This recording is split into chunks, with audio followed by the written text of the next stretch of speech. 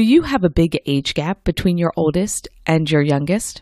We have 8 years between our two kiddos and have homeschooled them both. At times, it was the best thing in the world to have a big age gap. At times, it was the most challenging thing ever to have a big age gap. And it's out of those experiences that I'm sharing today's 3 tips. Hi, I'm Paige Hudson, and welcome to Season 6 of the Tips for Homeschool Science Show, where we are breaking down one of the lofty ideals of teaching science into 3 building blocks you can use in your homeschool. In this episode, I'll share 3 tips to help you homeschool with a big age gap.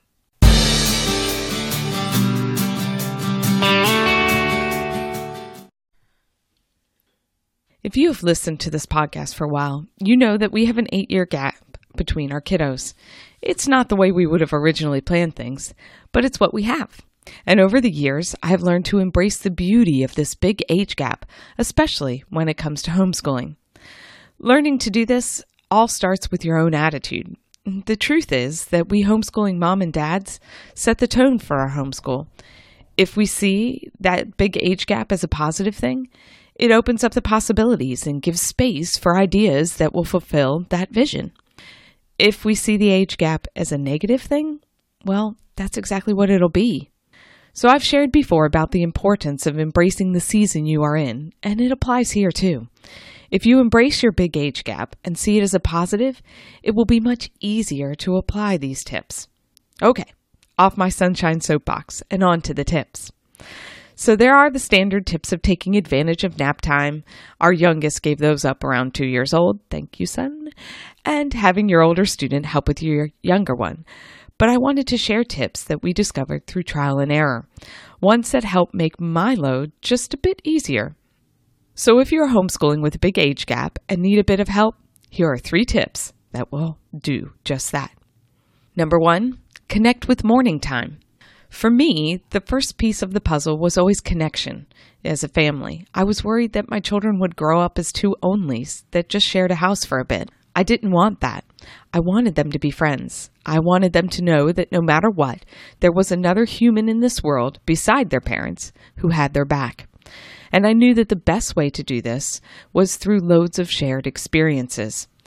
If we couldn't combine for our homeschooling subjects, we could connect over morning time. So we connected over stories that I read aloud. We laughed at poetry. We listened to music. We attempted to memorize Shakespeare. And we did art together on Friday Fun Day. Connecting at morning time gave our kiddos lots of shared experiences, which provided the space for them to develop a close bond, despite their 8-year age gap. So embrace that big age gap and use a part of your homeschooling time to connect with each other. My second tip is to foster independent learning with your older kiddos. So the beauty of having a large age gap is that by the time your new little one comes along, your older one is well on their way towards mastering the basics. And what really helped us during these times was to choose a curriculum that fostered independence during the middle school years, and especially during those high school years. So I looked for programs that would allow me to teach a quick lesson and then assign work for her to do, or ones that would assign work and then give me the tools to discuss what she had learned adequately without having to do the work myself. We had meetings together to discuss her plans for the day just after morning time and before I would work with little man. In middle school, I would follow up with her again before lunch to see where she was at with her assignments and to have any discussion we needed to have.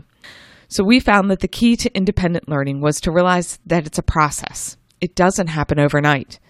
That's why I say to foster it. Assign the work, but be sure to review frequently. Don't just let those older kiddos loose, or you will lose them. Instead, encourage them as they learn to manage their own learning and hold them accountable through routine check-ins. So embrace that big age gap and use it to foster independent learning. And my third tip is don't divide, provide.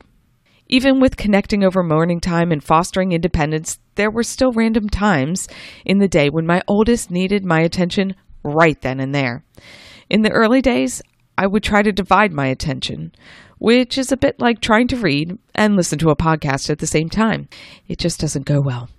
I can remember one day very clearly where I was trying to help our oldest with an algebra assignment while simultaneously teaching our youngest his numbers.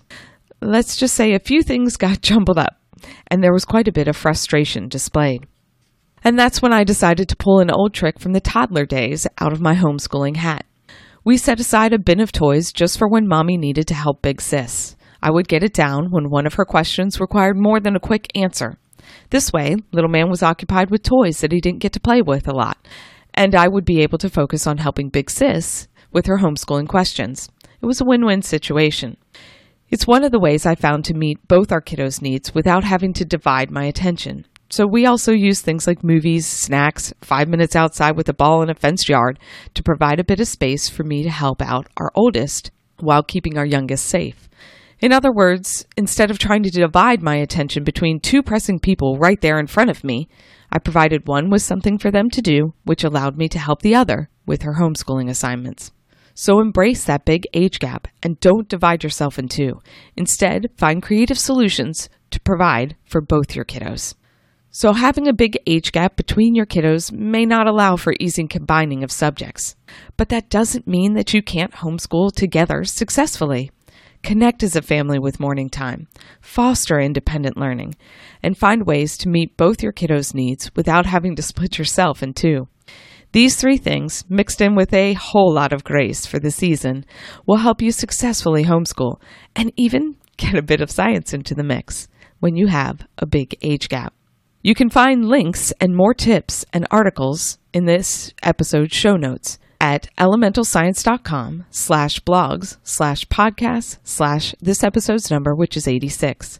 So that's elementalscience.com/blogs with an S/podcast/86. Thanks for listening, and I hope you have a great week playing with science.